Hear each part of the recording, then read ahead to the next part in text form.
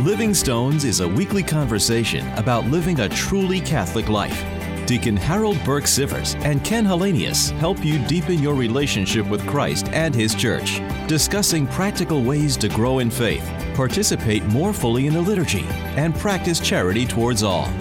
Hello, and welcome to Living Stones. I am your co-host, Deacon Harold Burke Sivers, and joining me in the virtual studios in South Bend, Indiana, is my good friend and compatriot, and the man who all generations call blessed, Ken Hallenius.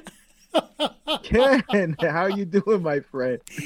Oh, I apologize to the Blessed Mother for that introduction. See, that's the woman who all generations call blessed. You are the man who all see difference there. No, it's good. Not taking anything away from Mary. No, I see. It's a subtle but important distinction, shall we say? Yeah, that's right. You know, it's really funny. That is one of my favorite kind of prayers. It comes up, of course, every day in the Liturgy of the Hours, in evening prayer. At Vespers, we pray the Canticle of the Blessed Virgin Mary as part of evening prayer.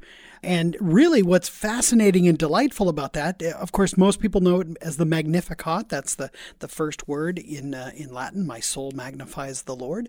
But Mary and the Gospel of Luke, the evangelist Luke, really is pointing back to the prayer of Hannah in the Blessed Mother's words. She similarly prays in great thanksgiving to the Lord for the blessings that she has received as herself as a practitioner of humility and as a humble person, but thanking the Lord for his great gift. And so the prayer of Hannah in the Old Testament, in the book of Samuel, we learn about, the birth of Samuel, the prophet, to a woman who was considered barren. And, of course, Hannah was considered barren at the end of her life as an older woman without child. Mary, of course, is the Blessed Virgin Mary. I mean, she was young. She didn't have a husband yet. She was betrothed, but she was not with husband. And so it's just a wonderful, we talk so often about how the New Testament lies hidden in the Old, and then the New Testament also reveals what is buried in that Old Testament. And this is one of those wonderful kind of what the kids might call a callback or a throwback in the Magnificat to the prayer of Hannah. That's right. That's right. Beautiful. Well, Deacon, speaking of somebody who intimately knew the Holy Spirit, the Blessed Virgin Mary, who pondered all these things in her heart, because she was, a great title of hers is also the spouse of the Holy Spirit. And for many weeks now, we've been discussing the Holy Spirit and the way the Holy Spirit works in our lives, in our daily lives, in our discipleship as Christians. We too are disciples of the Blessed Virgin Mary's Son, Jesus Christ. And the Holy Spirit is the active, is God working in our lives and God, guiding the church into all truth and towards salvation.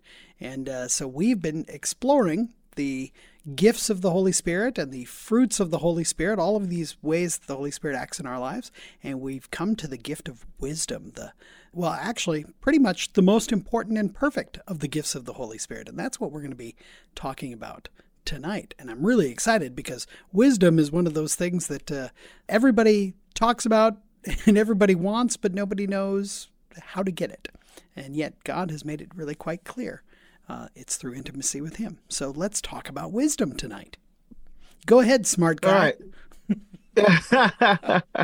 So wisdom in Latin is sapientia. And so in the Septuagint, in the Greek Old Testament, is sapientia. And in the Hebrew, it's chokmah, which means wisdom. Now, interesting, it's a feminine word. See?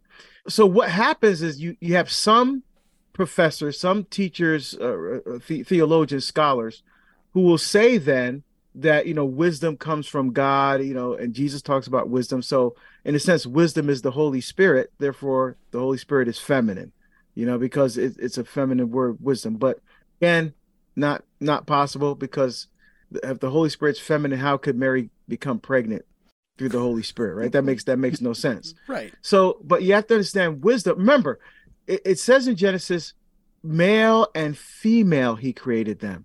So from God comes the image and likeness as male and female, but not in a biological sense. because God has no physicality, right? Until Christ, until the incarnation. Right. Well, yeah, God the Father, right? Right. So and Jesus does, but so this is feminine aspect that flows from God, and I think that's the heart of God's love. And so when you talk about wisdom, then in this feminine, I think it's part of God's love. It's part of that. We don't have words that'll adequately explain the reality, right? Because all of our human language and analogies always fall short when it comes to explain who God is, right? Right. But this idea of wisdom being a feminine word, it's an outflow and overflowing of God's love. Because love is in both men and women, but love takes a particular roots itself in a particular way in a woman because she cooperates with the life-giving power of God. And so it's the wisdom that gives us this, not just knowing God, head knowledge, right? But knowing God in this heart knowledge, to know him intimately and personally. The word there is yaudah in Hebrew. That's knowledge or wisdom that is gained by experience. So you have to experience something in order to know that thing. Sure. That's the word they use for example, the conjugal act. Like in Genesis 4, right? Adam knew his wife Eve, but see, it's a wisdom in that. So it's not just I know her, I can see her intellectual, I can see all of these physical attributes that make her who she is. Wisdom goes deeper. Wisdom to really know the spirit of that person. See, that it takes that's the wisdom that we're talking about here. So when you see the word being wisdom, like the wisdom books, right, in the Old Testament, these are God teaching his people out of love. They're not commandments, right? Like the Aseret Hadibrot, right? The 10 words of God. They're not commandments. They're teachings that enlighten us, that open our hearts more deeply to receive what God's Spirit is giving us. That's the wisdom that they're talking about there. In some ways, what you're describing reminds me of the Dominican motto, to contemplate and then to give to others the fruits of your contemplation. Wisdom is that fruit of contemplation, that fruit of actually intimately being in relationship with God and with the truth that we're contemplating. It's more than just exploring it from every aspect, but it's actually resting in it. It's actually kind of soaking in the presence of the beloved, in this case, the beloved truth, or God the Holy Spirit. Those are the sorts of things that my mind is led to as you're describing. Kind of an intimate knowledge of a truth is wisdom. No, exactly. And, just like the way in the theological gifts, right, faith, hope, and love, how love, in a sense, embraces all the other ones, right? Because at the end, there's no more faith, there's no more hope. All there will exist is love, right? In the same way, wisdom kind of encompasses all the other gifts of the Holy Spirit, if you will. Not only does it strengthen and fortify the theological virtues of faith, hope, and love, it enlightens the mind to help us to discern and to appreciate and to cherish things that are divine, to help us. Jesus, pick up our cross and follow him, right? He says, take up your cross and follow, for the yoke is sweet or easy and the burden is light. Wait a minute, that makes no sense. What do you mean picking up a cross? That was a burden. That wasn't right. But what is he talking about here? He's talking about looking at it through the eyes of wisdom, right? How does wisdom perfect the cross that we're given? That's the piece, so it's actually a very beautiful concept. Again, it's a supernatural way of thinking of something that in an earthly way we would never begin to appreciate that aspect of it, so again, wisdom is this beautiful feminine aspect, again, always referred to as she, particularly in the Old Testament. It's beautiful. It is. Wisdom has built herself a house, I think is a phrase we read there. And as I was thinking about wisdom and kind of preparing for our conversation, I went and found a catechesis by Pope Francis from 2014, one of his Wednesday general audiences, in which he spoke about wisdom, and he has some wonderful kind of reflections to offer us as well. He says, wisdom is not simply human wisdom, but he says in the Bible, we're told that Solomon, at the time of his coronation as king of Israel, asked God for the gift of wisdom. We read about this in the first book of Kings, chapter 3. And wisdom is precisely this. It's the grace of being able to see everything with the eyes of God. It's to see the world, to see situations, circumstances, problems, everything through God's eyes. Sometimes we see things according to our liking or according to the condition of our heart, says Pope Francis, or with love or with hate or with envy. No, this is not God's perspective. Wisdom is what the Holy Spirit works in us so as to enable us to see with the eyes of God. This is the gift of wisdom. And it requires intimacy, as we've been saying. With this intimate relationship we have with God, it's a similar relationship of what children have with their parents, right? When they know their parents by being in their presence, by trusting them, then they learn who their parents are. And that then becomes, they know their parents in a way that people outside the family don't know. And that's what we're called to do as adopted sons and daughters of God, adopted in through our baptism into the family of God. We are called to know our parents. We are called to know God the Father and God the Son and God the Holy Spirit. And this is the gift of wisdom that we are invited to enter into and to be in the presence of. Pope Francis says, when we are in communion with the Lord, the Holy Spirit transfigures our heart and enables it to perceive all of his warmth and predilection. And I think that's really kind of a wonderful invitation from Pope Francis to, again, to contemplate God the Father, to contemplate our parent, our divine parents. Yeah, I love that. And that's really the lesson that we learn from this is seeing the image and likeness of God. You know, that's where wisdom comes in. Seeing someone the way God sees them, looking at someone through God's eyes, experiencing someone the way God experiences them in a sense. You know, entering into someone's story, entering into someone's experience. And I think that's what made people like St. Vincent de Paul and others that work with the poor so great, because they entered into that person's experience, because and Teresa of Calcutta, Mother Teresa, of course, they saw the Lord in the person they were serving. And you can't, most people look at someone like that, and they become completely appalled. You know, they just walk by the person, the smell and everything else, it turns them away. But seeing someone with wisdom, we begin to see them the way God sees them and appreciate the fact that despite whatever situation that they're in, that they're still loved and cherished by God, and that we need to look at them and treat them the same. That is an incredible concept. I mean, that's how we end racism.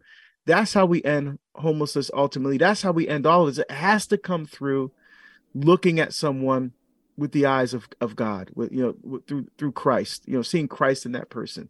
And that's what wisdom helps us to do. But just like anything else, we have to want to have that wisdom. We have to cooperate with what God wants to do in us, because it doesn't happen naturally, because our first thing is to push away and be repulsed and kind of go into my own shell. But we have to come outside of ourselves, to be Christ for others. That's something that we definitely need to do more of, I think, as Catholics, especially coming out of the pandemic. We need to be reaching out more as an incarnational people, as an incarnational church, with the wisdom of God to really help that wisdom spread more widely throughout our culture today. Yeah.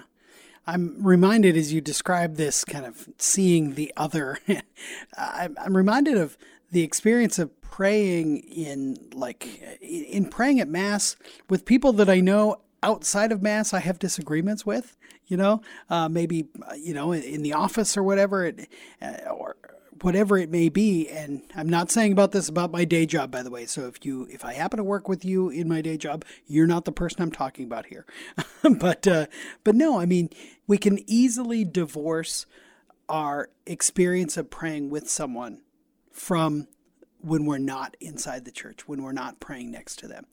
And what we are called to do is to set aside, like even the Lord Jesus actually said, when you go to pray, if you're conscious of having sinned against your brother or sister, set aside your gift and go and make reconciliation. Go and be reconciled with them. Then come and offer your gift to the Father. That's actually, again, beginning to see them as God sees them. God looks upon all of us and says, you are all my sons and daughters. God loves all people and wants them to be in relationship with him. That's why Christ came, right? And so if I'm conscious that this person that I'm going to be praying with is somebody that I have, said bad things about or whatever, basically I've sinned against that person, I need to be reconciled to them because I need to see them as God sees them. That's the gift, the invitation and the challenge of the gift of wisdom, but it's also the insight that wisdom brings us to say, oh my gosh, this person is also my brother or sister in Christ. I need to be reconciled with them for the sake of the body of Christ, but also for my own sake too, and for their sake, because we are all brothers and sisters in Christ. That's the invitation. No, exactly right. And it's a beautiful liturgical dimension to wisdom as well, particularly in the Eastern rites of the church, right? I mean, the ones that are, I guess even the Eastern Orthodox too, but right. But the churches that are with the church, the Byzantine rites, part of their liturgy includes wisdom be attentive. It's a beautiful chant, right? And it's like an announcement from the deacon or from the subdeacon, right? I mean, this is that's right. Before the gospel kind of deal, if I'm right. Is this the divine liturgy of St. John Chrysostom, the wisdom be attentive, Oh, man, it's fantastic. It's like, because there's an interesting thing. There's another part of that liturgy where it says, the doors, let us be attentive. And part of that was, remember, back in the day, actually, we still do this today. After the homily, right? We have catechumens who are dismissed from the church, right? And they go off to have their class, and then the rest of the congregation does the creed and the liturgy of the Eucharist. Right. And we dismissed the catechumens. And that was the thinking back then. The doors, let us be attentive. That was the signal. Okay, catechumens out. And well, back then they locked the doors. Right. we don't do that now, of course, but they locked the doors. Again, to say that this part of the liturgy are for those who have been initiated into the faith, who have been baptized.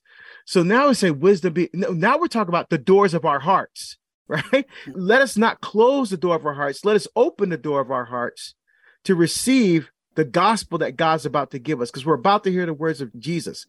So wisdom, open your hearts to receive, because, be attentive, because God's about to speak to us, Yeah.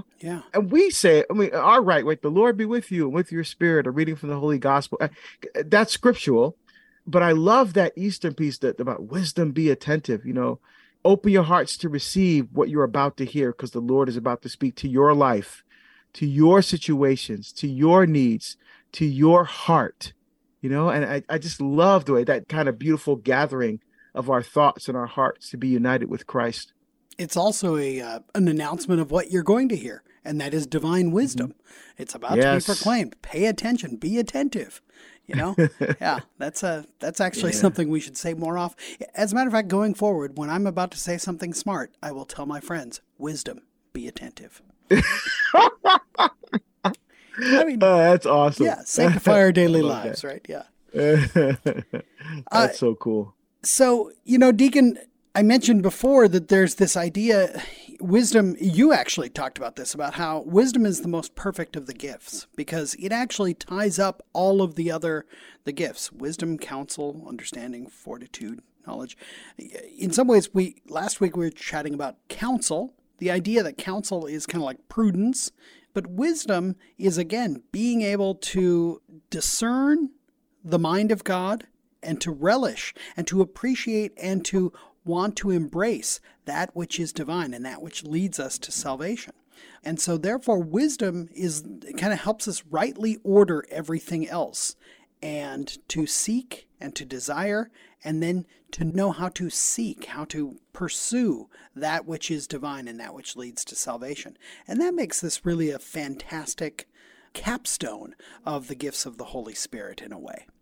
Yeah, that is so true. In the book of wisdom, it talks about being the wisdom of Solomon. And look how he received that gift of wisdom, I think, which is eye-opening for us as well. He was asleep, but when he was sleeping, the Lord asked him, what do you want? And he could have asked for anything. He could have asked for riches. He could have asked for fame, because he's about to take over the kingship from his father David. Right. He could have asked for, but he asked for chokmah, which is an understanding mind, which is translated as wisdom, so that he may know what God's will is and fulfill it. What? That is awesome. That is awesome. That's why he's always known as the wisest king. Now, David is the greatest king in the history of Israel because he was the only king that never followed a false god or worshiped a false god. Because remember what happened with Solomon. As wise as he was, he let his carnal desires get the best of him. He married all those women and started worshiping their gods, and he went off the rails. Yep. But before that, he's considered the wisest king in the history of Israel. And many of the wisdom books are attributed to him, particularly Song of Songs and the Book of Wisdom, which in the Masoretic text is actually called the Wisdom of Solomon. Okay. But he says in there, for wisdom is a kindly spirit and will not free the blasphemer from the guilt of his words.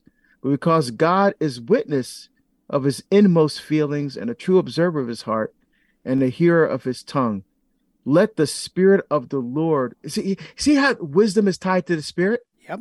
Right. So this is beautiful because I think this sets the precedent for wisdom being one of the gifts of the spirit. Right. Because even in the Old Testament, we see the connection between the spirit of God and this beautiful wisdom, this understanding mind. And with the mind geared toward understanding God, that it's beautiful here. And again, referred to as she here in the Book of Wisdom as well. Yeah. One of the things that comes to my mind is that particularly in the Liturgy of the Hours, particularly in daytime prayer, wisdom is regularly mentioned. Wisdom comes up constantly in the 4-week cycle of Psalms and readings for midday prayer. And of course, midday prayer is one of the sets of hours that probably most people don't pray. It's often typically, it's those who are praying all the hours, particularly in monasteries where they're gathering at noon, perhaps at 9, noon, and 3 p.m., in addition to morning prayer, what we think of as lauds and vespers, morning and evening prayer, the two hinges of the day in the Liturgy of the Hours. But midday prayer really focuses on wisdom. And I think that that's actually instructive to us because that's when you need it most, right? When you're in the midst of your daily life, when you're in the midst of your work, when you're in the midst of kind of getting it done day in and day out, that's when we need wisdom in our lives most often. So I think the church, in her wisdom, proposes to us to reflect upon the gift of wisdom and to pray for and to ask God to increase the gift of wisdom in our lives, and so that we too can be filled with the wisdom of Solomon. And so that's something that comes to mind for me. No, you're absolutely right. And what I love about the Liturgy Hour is how much scripture is in there, because I pray the whole office every day, and you're just drowning in scripture. You're soaking in scripture. In fact, coming up, I think it's week 2 on Fridays, it said, God did not make, this from the Book of Wisdom, God did not make death, nor does he rejoice in the destruction of the living. I love that. God does not make death, right? Because death is the result of our choice to say no to God. Because death was never intended when God created. Remember, God says, I'm not the God of the dead, I'm the God of the living, right. Jesus says. For he fashioned all things that they might have being, and the creatures of this world are wholesome. And there is not a destructive drug among them, nor any domain of the netherworld on earth, for justice is undying. So it shows us here that God is a God of the living, and nothing on this earth can take us away from the power of entering into this loving relationship with God in wisdom. Yeah. We just have to want it. We just have to desire it. And I think that's why the work that we're doing here is important to at least help people make a deeper connection with their faith so that they can become more enlightened, so they can open their hearts more deeply to wisdom, to help them perfect within themselves the gifts that God has placed there, these gifts of the Spirit, to utilize them more wisely and more courageously, which we need to do in our world today. You know, I was thinking yesterday, Ken, about a YouTube video I saw recently with Lila Rose, head of Live Action, where she was on with Dr. Phil. Now, oh yes, I was like, holy cow. First of all, the courage it takes for her to get up there, because knowing that the whole crowd is going to be against her. She's up there with Planned Parenthood, and I forget who the other person was, what organization they were from, but it were also definitely choice people. And she's like the only one. Yeah, the only dissenting voice. But the way, you see, to me, she responded with wisdom, not just with knowledge, but with wisdom. Whenever someone attacked her, the first thing she did, she responded with empathy. I could totally understand. You know, I appreciate what you're saying. You know, I feel so sorry that happened to you. I mean, it was just, and the way she responded with love and with inspiration and with kindness and with empathy. It was, even though she was being attacked at sometimes, you know, she didn't respond in the same way. I said, this is Christ. I mean, this is the way Christ wants us to engage the culture. Yep. And she did it so beautifully. Why are we so afraid? You know, why are we so afraid? So I think the more we cooperate with wisdom, the more we're able to say with St. John, right? Perfect love casts out all fear. Yeah. So we have to learn how to love more than be afraid, and wisdom helps us to do that. Amen. Well, let us pray for wisdom, particularly in this coming week, and especially for those who are, you know, kind of in the lion's den, as Lila was, as you described there. And we'll put a link to that, by the way, that video, which really is powerful. We'll put a link to it on our Facebook group, which is where we invite you to connect with us. If you're on Facebook, go to Living Stones Media and just join our little group there. We put links on occasion, and yeah, so connect with us. You can also download previous episodes of the show at materdeiradio.com. But Deacon, until we gather next week, can we pray for wisdom and have a blessing? Yes. May Almighty God bless you and keep you and protect you, the Father and the Son and the Holy Spirit. Amen. Amen. We'll see you next week here on Living Stones. You've been listening to Living Stones with Ken Hallenius and Deacon Harold Burke-Sivers. Living Stones is produced at the studios of Mater Dei Radio in Portland, Oregon. For more information about this show, go to materdeiradio.com. That's MATERDEI radio.com.